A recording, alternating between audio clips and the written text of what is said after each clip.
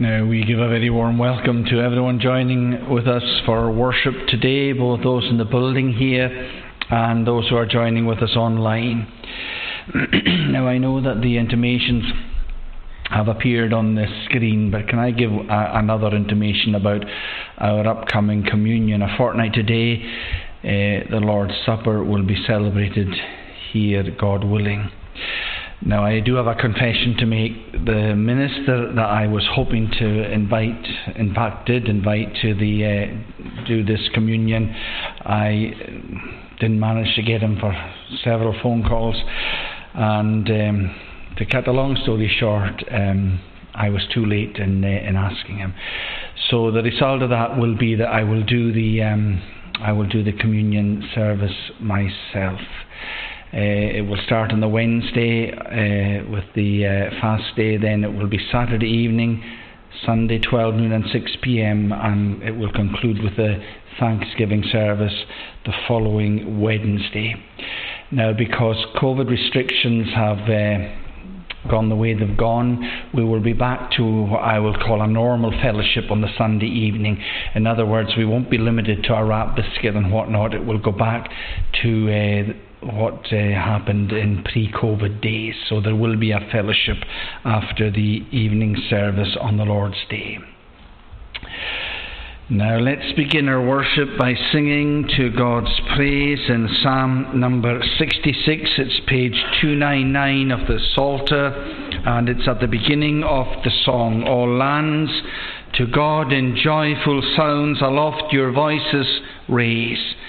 Sing for the honour of his name and glorious make his praise. Say unto God, how terrible, and that word is how awesome God is. In all thy works art thou, through thy great power thy foes to thee shall be constrained to bow. We'll sing verses 1 to 5 of Psalm 66. All lands, to God in joyful sounds aloft your voices raise.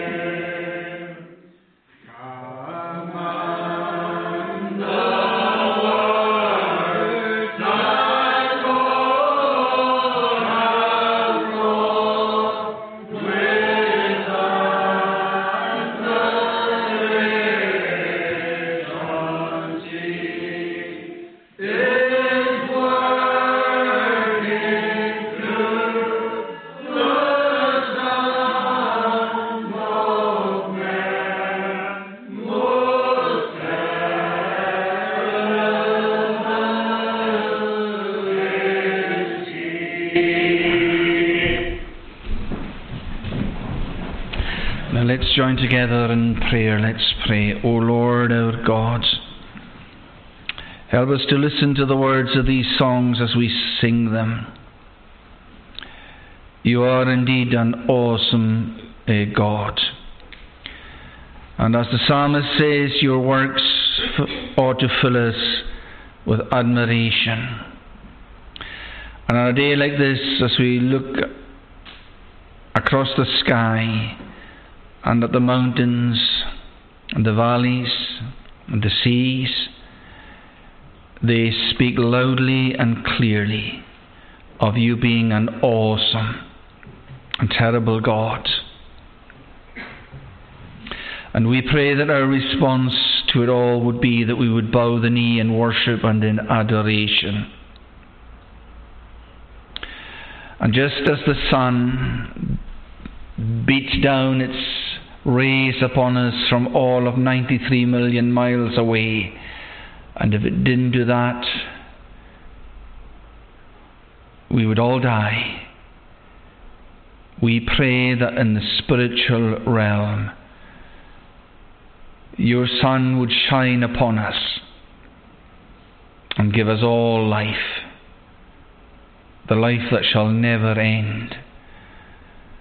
We pray that as we gather here this day, we would remember that in 6 days you created this universe, and then you rested. And in following your commandment, we seek to emulate that pattern. 1 day of rest, 1 Sabbath in 7. And we pray that as we gather for public worship, that you would be in our midst to help us to worship in a way that is honouring to you, to worship in spirit and in truth. We pray that you keep the enemy of our souls at bay, because he realizes what day this is. He realizes what place this is. He realizes who the people are that gather here. He realizes whose book this is that we sing from and read from and seek to explore. And he does everything in his power to complicate things and to cause division and chaos. But we pray that you'd remember us in your mercy, and that you'd enable us to close in with you for this time of worship, so that we might learn of you and we might be edified in our souls. We remember those of our number who are away on this holiday weekend. Be a blessing to them wherever they might be. May they come back to us refreshed in body and in soul. We thank you for the reason for this celebration. We thank you for our Queen, and for our many, many years of service. Our dedication to duty is second to none. But she too has had her struggles in life's journey. We thank you for the example she has given us, and we pray that you would continue to bless her.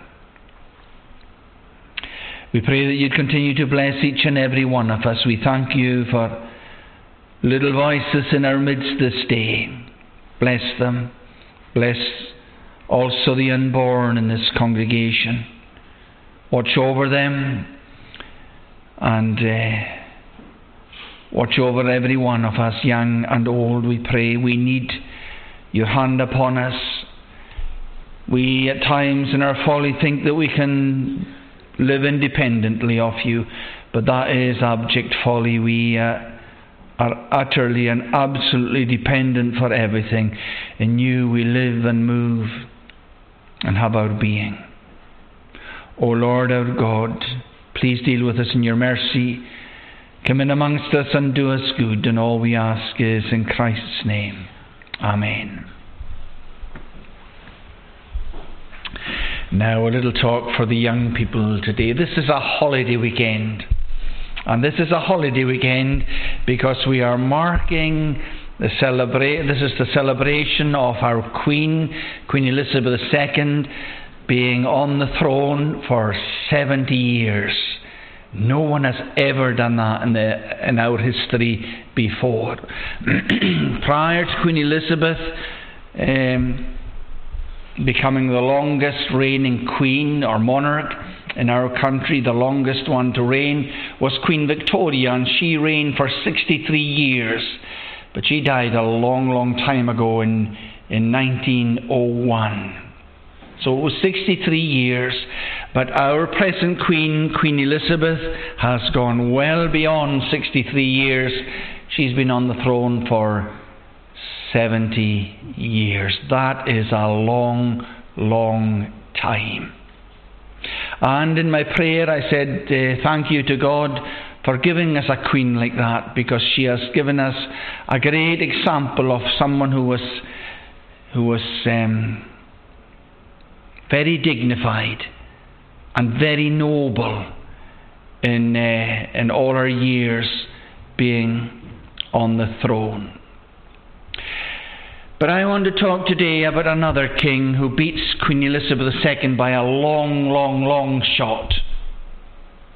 And that's King Jesus. Because he's been on the throne for almost 2,000 years. That's a lot more than 70 years. He's been on the throne for nearly 2,000 years. When Jesus died on Good Friday, they put him in a tomb. Saturday passed, and then it came to Sunday. And on Sunday something astonishing happened. He came back alive again. But 40 days after he came back alive again, he rose up into heaven. And he's been there ever since. And he sits on a throne in heaven. And our Queen governs the United Kingdom. But this Jesus, he governs every country in the world. In fact, he doesn't just govern this planet that we live on, planet Earth.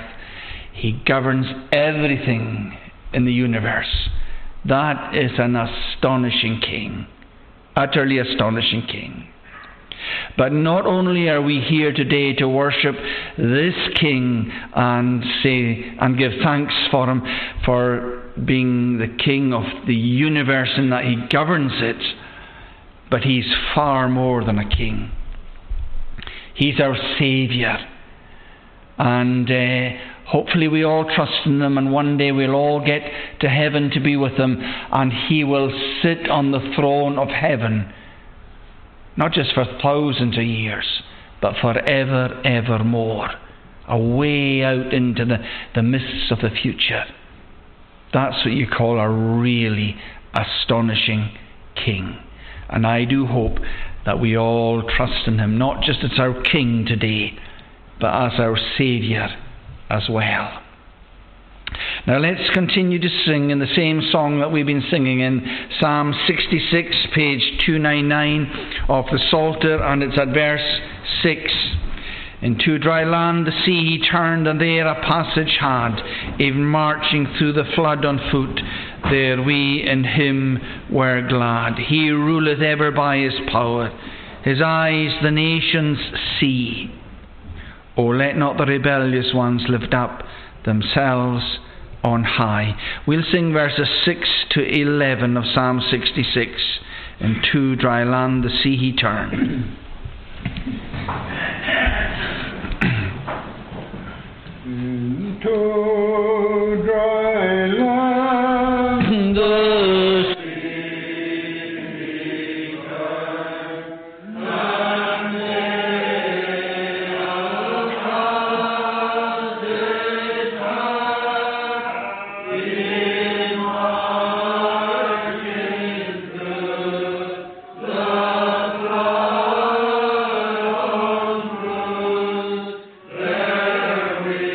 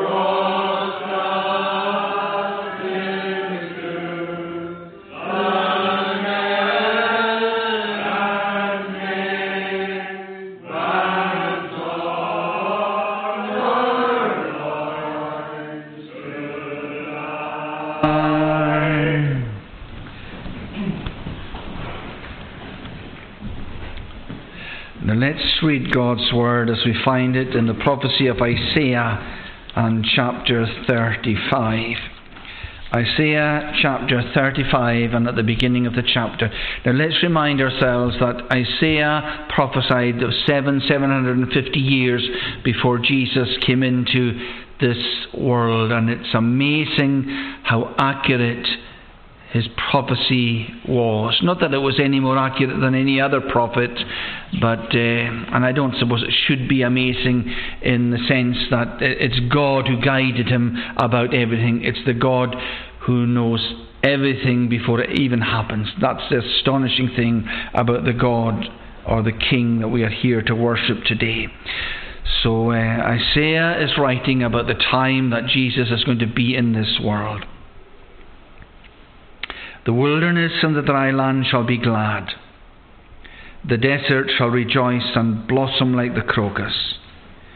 It shall blossom abundantly and rejoice with joy and singing. The glory of Lebanon shall be given to it, the majesty of Carmel and Sharon. They shall see the glory of the Lord, the majesty of our God. Strengthen the weak hands and make firm the feeble knees. Say to those who have an anxious heart, be strong, fear not. Behold, your God will come with vengeance. With the recompense of God he will come and save you. Then the eyes of the blind shall be opened, and the ears of the deaf unstopped. Then shall the lame man leap like a deer, and the tongue of the mute sing for joy. For waters break forth in the wilderness, and streams in the desert. The burning sand shall become a pool, and the thirsty ground springs of water. In the haunt of jackals, where they lie down, the grass shall become like reeds and rushes. And a highway shall be there, and it shall be called the way of holiness. The unclean shall not pass over it. It shall belong to those who walk on the way. Even if they are fools, they shall not go astray. No lion shall be there, nor shall any ravenous beast come up on it. They shall not be found there, but the redeemed shall walk there. And the ransomed of the Lord shall return and come to Zion with singing. Everlasting joy shall be upon their heads. They shall obtain gladness and joy, and sorrow and sighing shall flee away. Amen, and may God bless to us that reading of his word. Let's join together again in prayer. O Lord our God, as we turn to your word this day, please help us. We need our eyes opened to see spiritual truth. And we pray that as we explore this word, you would help both preacher and hearer alike. Because the reality is, if you do not come into our midst and you do not open our eyes to see these things, this whole exercise is an exercise in futility. But you're the God who said long, long ago to your own people, fear not, fear not. We are so full of so many different anxieties and fears. But we pray that we would come on a daily basis to your footstool, and that we would unburden our souls before you, and that we would wait upon you for your help and for your answer. Remember those who are here this day with heavy hearts for one reason or another. Remember those who are seeking to come to terms with the loss of loved ones. We think this day of the Taylor family in Manloughy who mourn a loved one. You remind us day in, day out, in the events of life, that there is something seriously wrong in this world that we live in. But you also have given us this book of Revelation, and you tell us clearly that you meet all our needs, if only we are willing to listen to you, and if only we are willing to bow the knee and accept your help and accept your gift. O Lord our God, please be with us as we go along life's journey. And help us to remember that soon we are the ones who will be moving on from this world. And may we remember this: there is no evangelism in heaven. It's not required. Nor is there any evangelism in hell. It's not possible. This is the time and place to share the good news of Jesus of Nazareth. O Lord our God, our earnest prayer is that people would turn to you and would bow the knee to you and would be found safe and secure in you. Remember our loved ones. We thank you for family bonds, but we do realize they will fracture, every last one of them. We pray that we will all be part of the family of Jesus, together with you in the great beyond. We thank you once again for our present Queen. Bless her, we pray. And we thank you once again for King Jesus. May he bless us. And all we ask is in Christ's name. Amen. Now let's continue in the same song, Psalm 66 at verse 12. It's page 299 of the Psalter. Thou hast caused men ride o'er our heads, and though that we did pass through fire and water, yet thou broughtst us to a wealthy place. I'll bring burnt offerings to thy house, to thee my vows I'll pay, which my lips uttered, my mouth spake, when trouble on me lay. Now let's remember this. We are living in New Testament times. We don't bring burnt offerings to God's house any longer, because Jesus is the great offering. But we still offer sacrifices to God. We commit our lives to Him daily, hopefully, as an offering. So we look at these songs through the lens of New Testament revelation. We still sacrifice, or otherwise, to God in the 21st century. Let's sing verses 12 to 15 of this song, Thou hast caused men ride o'er our heads.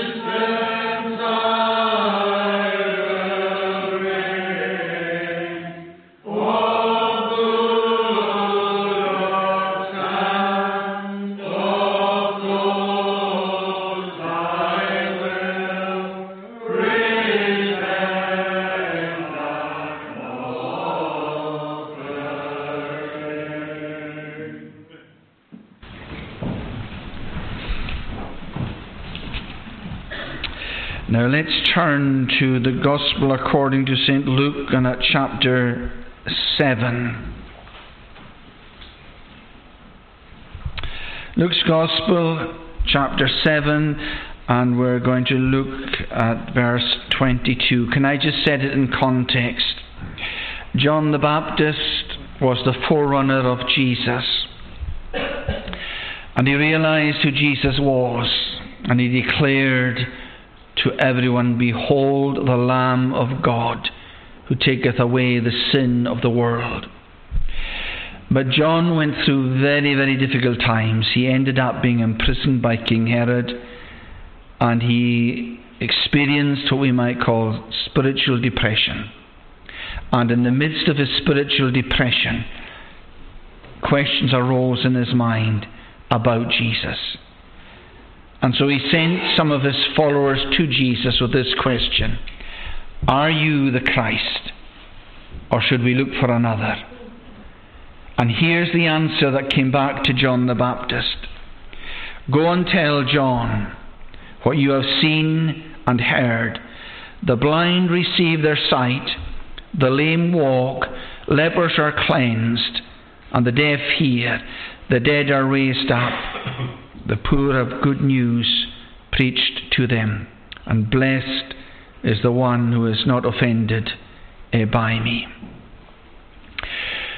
Now let's, by God's enabling, seek to explore this passage of Scripture a little bit further. I'm following on from where I left off last week, because last week we looked at what we called, first of all, fulfilled prophecy. We looked at the fact that Isaiah, amongst others, hundreds of years beforehand, said that certain things would happen when the Messiah came. And here they are happening.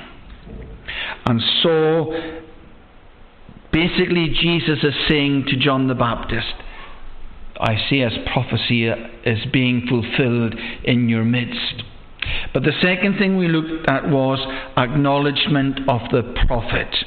Blessed is the one who is not offended by me. Some people found Jesus an absolute offence, and they did not believe in him. Others believed that not only was he the Messiah, but that he was the greatest of all prophets this world has ever known.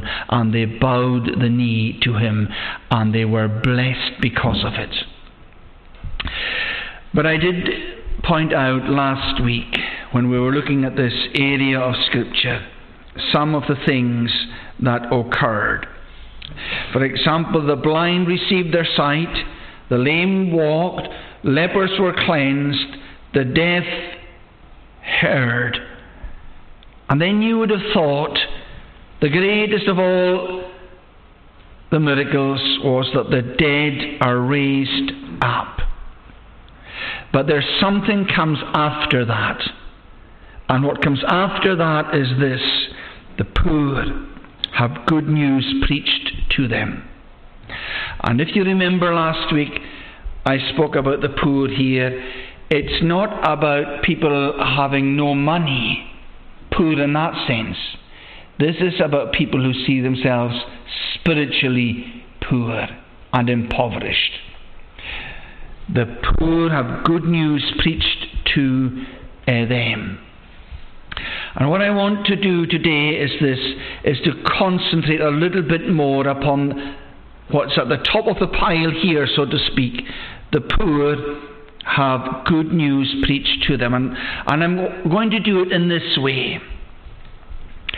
You know, when Jesus was in this world, he did give people sight. He did enable people to hear. He did cleanse lepers.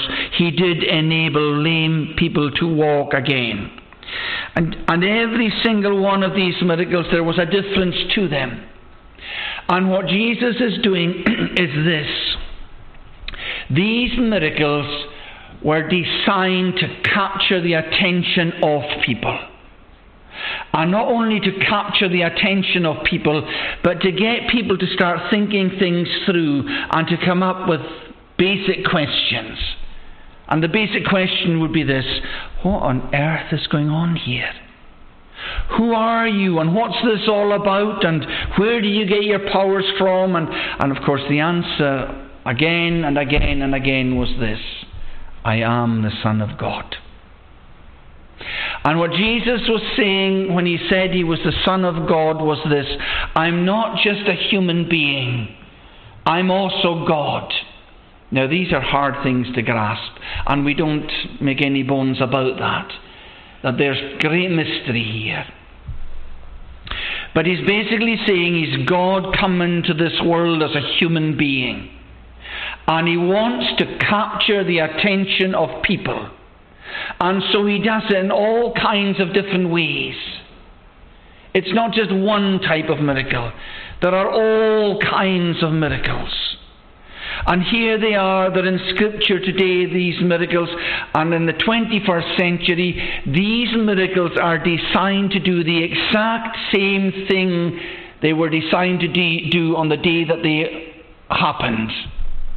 They're meant to capture our attention.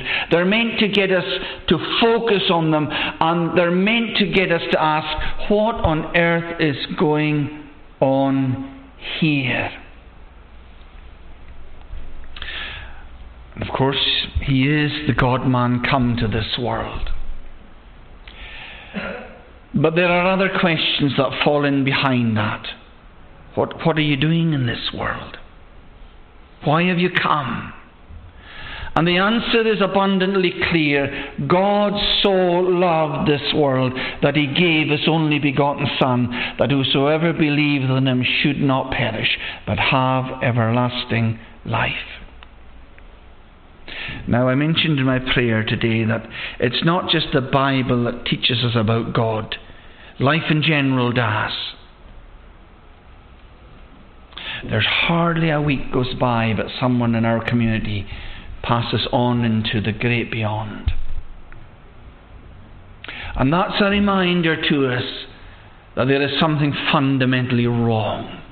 I think we know that anyway. But it's not just that there's something fundamentally wrong. I mean, we are deflated enough at times and depressed and dejected enough at times without having to be told there's something wrong. But what we need is this. We need to know what the solution to it is. And that's exactly what God is doing in Jesus coming into this world. And part of all this miracle making is part of that answer. And what I want to do today is this. Now, all these miracles literally took place. Blind Bartimaeus saw again. The man who was put through the roof, who couldn't walk, by his friends to Jesus, he got up and he walked again. The deaf heard. The dead, in this very chapter, we read of the widow of Nain's son being raised from the dead. All of these things literally happened in this world. But I want to concentrate on this one. The poor have good news preached to them. And what I want to do is I want to bring these miracles onto a spiritual level, so to speak. For example, the blind receive their sight. Jesus can give Bartimaeus his sight again, literally. But you know, when the good news is preached to those who are poor, one of the things that happens to these people is this: that their eyes are opened spiritually. Now, what does that mean, or what will it entail? Well, it will entail this. When God works, and this is as much a miracle as any of these other miracles, when the good news is preached to those who are poor in spirit. And you know, some people read this passage of Scripture and they think that there's something terribly virtuous about being very, very poor. And you get some people going off and being hermits and being this and that, and they have no money, and it's kind of like an idea that they're going to earn almost brownie points for that kind of thing. I don't think so. I don't think so. You know, in the Sermon on the Mount, Jesus said this, "Blessed are the poor in spirit, for theirs is the kingdom of heaven." In other words, those who have heaven, and they get it as a gift, are not people who are patting themselves on the back saying, "You know what, I've made the grade. I'm a kind of good person. And people should recognize how good I am." And not only is it that other people should recognize how good I am, God will also recognize how good I am. And God will give me a pat on the back. And God will say, "Because you're such a good person, I'm going to take you into heaven with you." Now, wherever that kind of thinking or teaching comes from, it doesn't come from the Word of God. But there is a message in the Word of God. And it is for people who spiritually feel they are absolutely bankrupt. Who feel in and of themselves, "I'm impoverished. I have nothing. In terms of earning merit before God, I am completely and utterly bankrupt." Now maybe you're here today, and maybe that's the way you think. And if that's the way you think, I'm saying good. Because you don't get to think like that by nature. You get to think like that when the Spirit of God works in your life. And you know what the Spirit of God does? The Spirit of God opens the eyes of the blind so that they see themselves for what they really, really are. And it's not just that this person who has their spiritual eyes open thinks, "Well, I have no merit." It's not just that. It's that they have mountains and mountains and mountains of demerit. Because they look at their lives and they see their lives riddled with sin. And this is one of the things about God operating in the life of an individual and opening their eyes. Things that they never ever thought were sins in the past become real issues. Or it can be like this. Things that they thought, "Well, that is a sin. But I'm not terribly bothered about that. It doesn't get me down. It doesn't gnaw away at me. It doesn't drag me down." And now it's come alive again. Or not again, but it's come alive for the first time. And it's become a real, real issue. And people get deflated, people get dejected, people get disheartened because these things are going on in their experience. And I'm basically saying, don't treat these things as negatives. Because where the Spirit of God operates in the life of an individual, eyes are opened and they see things that they never saw before. And so there are issues and concerns and problems in their own experience. So he does open the eyes of the blind. And you'll remember that Bartimaeus was the example we spoke about last week. You know, Bartimaeus, it wasn't just that he had his literal eyes opened, we had his spiritual eyes opened as well, because we know that at the end of what happened, he followed Jesus in the way. And that was the same with the lame man as well. Through the roof to Jesus, he literally had a miracle of getting his ability to walk given to him. I was going to say restored. Maybe he was lame all his life. I don't know. But it's more than that. We are told that Jesus also forgave his sins. And that's a reminder to us on the spiritual level as well. You know, we are all on a walk on life's journey. We're all on a journey. And when we think of a journey, we think of a beginning and we think of an end and we think of the bit in between. But on a journey, you're heading somewhere. Now the reality is this, that we in our natural state are on a journey that leads to the lostness of the lost. The wages of sin is death. That's God's word in it. That's God's take on it. And let's remember that in the Bible the word death is used in 3 different ways. It's used in terms of spiritual death. When Adam was in the Garden of Eden, he was at one with God. They were in communion, they were in fellowship, there was a togetherness. But the moment he rebels against God and eats the forbidden fruit, he's out. He is out of the garden. And that togetherness no longer exists. There is now separation. There is now spiritual death. Now, it's not that Adam, the second meaning of the word death is where body and soul are torn apart. That doesn't happen to Adam immediately, but it does happen to him further down the line. And that is a consequence of the spiritual death. But there's a third meaning to the word death in Scripture, and that is eternal death. That's when someone stays on the course and does not change direction and ends up in the lostness of hell. Eternal death.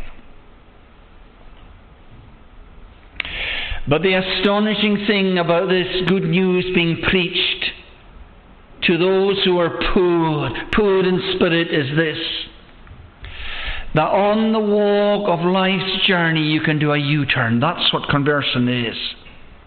Conversion is to do an about turn. And we are the ones who must do an about turn. Now, I know at the end of the day, it takes a miracle of God for anybody to be made alive again spiritually. And part of that miracle of God is enabling us to do an about turn. And here's a great tension. The tension between the sovereignty of God and human responsibility. You know, some people think in terms of this: if I'm going to be saved, I'll be saved, and if I'm not, I'm not, and that's it. Well, if that is the way you think, and if that is the way you operate, I can guarantee you this: you're going to be lost. You're going to be lost. Because in the sovereignty of God, one of the things God does is He treats us as responsible creatures. And He gives us this offer of salvation, and we are to accept or reject it. But God can give us the miracle of doing an about turn. God can make us walk in a path that we've never walked in before. And ultimately God can put us on a journey by His enabling that will take us to heaven itself. But I want us to think in terms of lepers are cleansed. Do you know the lepers in ancient times? It was so hard being a leper. Because you were out of the home. You were out of the community. You were out of your social circle. You were away from your family. The isolation was awful.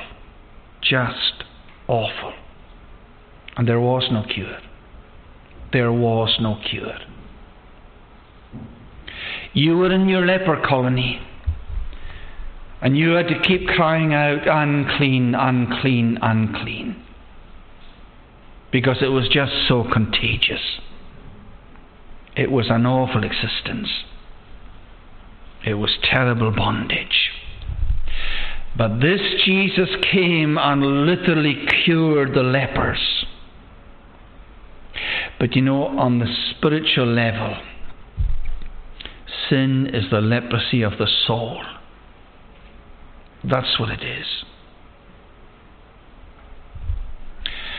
And in and of ourselves there is no cure.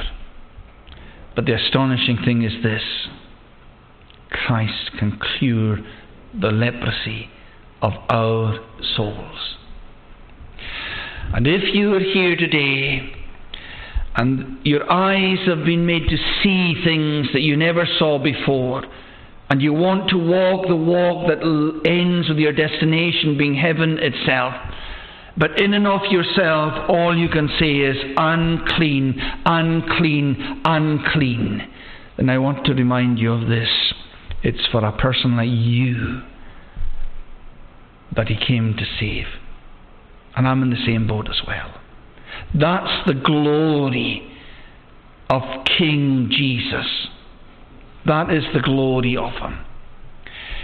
It's the leprosy of the soul that Jesus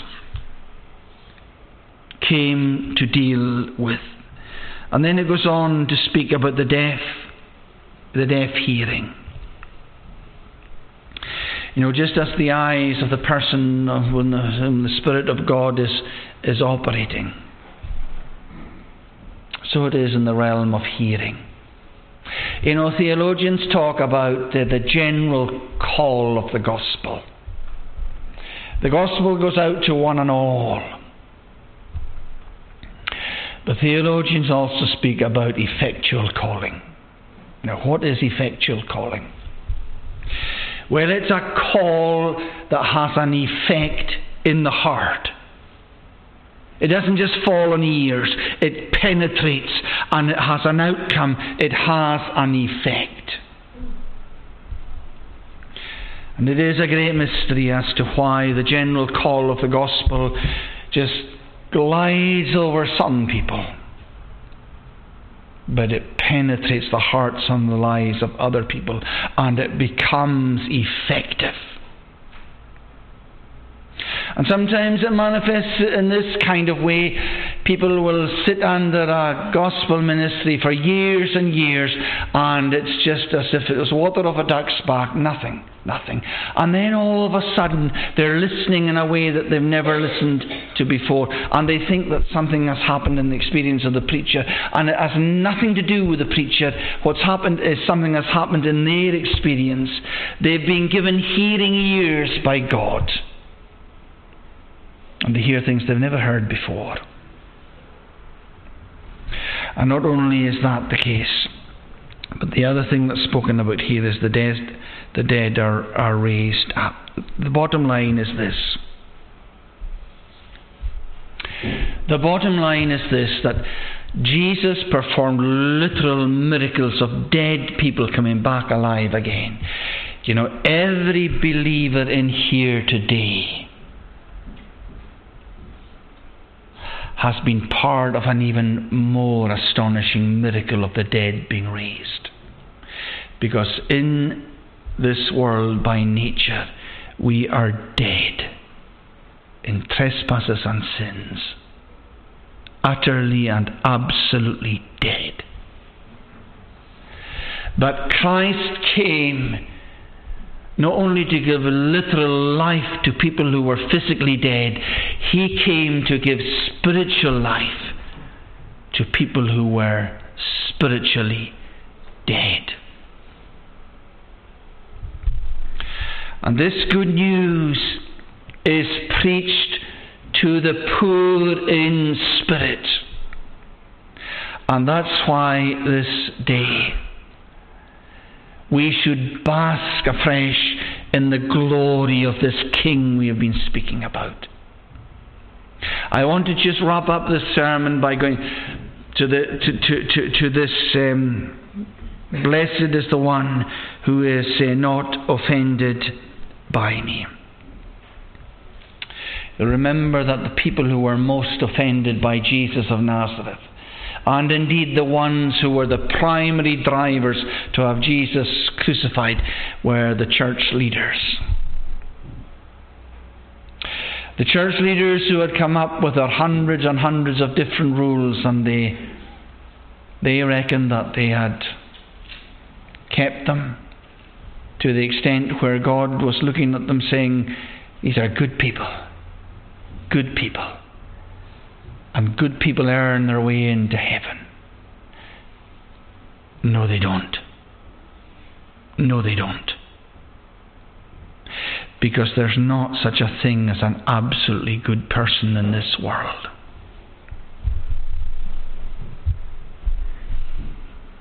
We are so good at hoodwinking one another and pretending that we're something that we know fine. We're not. But it's not just other people we hoodwink. The sad thing is, we hoodwink ourselves from time to time. It just suits us. We just pretend to ourselves. But there's one thing for sure we cannot do. We cannot hoodwink God. We cannot hoodwink God. And here we are, every last one of us. And we know that we're going to die sooner or later. We know that we're going to die. And we know the reason why we're going to die. The wages of sin is death. Now you might well say, that's depressing stuff. Of course it's depressing stuff. But the antidote to it is this Jesus. And so what I'm saying this day is this. We can afford to be upfront and honest with ourselves. We can afford to say, yes, we're blind, yes, we're deaf, yes, we're lame, yes, we're lepers, and we are poor in spirit, and still lift up our heads and praise the eternal King, because He's done something about it. He's come into this world. He's performed all His miracles. He's died at Calvary. He has risen again. And for almost 2,000 years, He's sat on the throne of heaven. And some people have been deeply offended with Him. Deeply offended. But they're offended because they're good people in their own minds. And they don't need a saviour. They don't need a resolution to sin. They just don't need it. And when Jesus comes along and presents Himself as the solution to sin, they're basically saying, but I don't need that. I'm good enough. And so He's anathema to them. And He's an offence to them. But I hope it's not that way with you and I today. I hope that we look at this Jesus and we are not remotely offended, because we know who we are, and He knows who we are, and He's done something about our problem and about our plight. And so in the 21st century, here in North Keswick, good news has been preached to the poor in spirit. And that is what gives us hope. And that's what gives us a lift. And that's what gives us encouragement. Isaiah, 700 years before Jesus was in this world, was saying to the people, fear not. Why? Because He's coming. And He came 700 years later, and here we are another 2,000 years further down the line, and He is still reigning, and He is reigning supreme. And I hope with all my heart not one of us is offended at Him, but that rather we bask in the glory afresh today of what He has done for sinners such as you and I. Now let's conclude by singing the final verses of this song, Psalm 66. It's page 298 of the Psalter. It's page 300 of the Psalter, it's page 300, and it's at verse 16. All that fear God, come here, I'll tell what he did for my soul.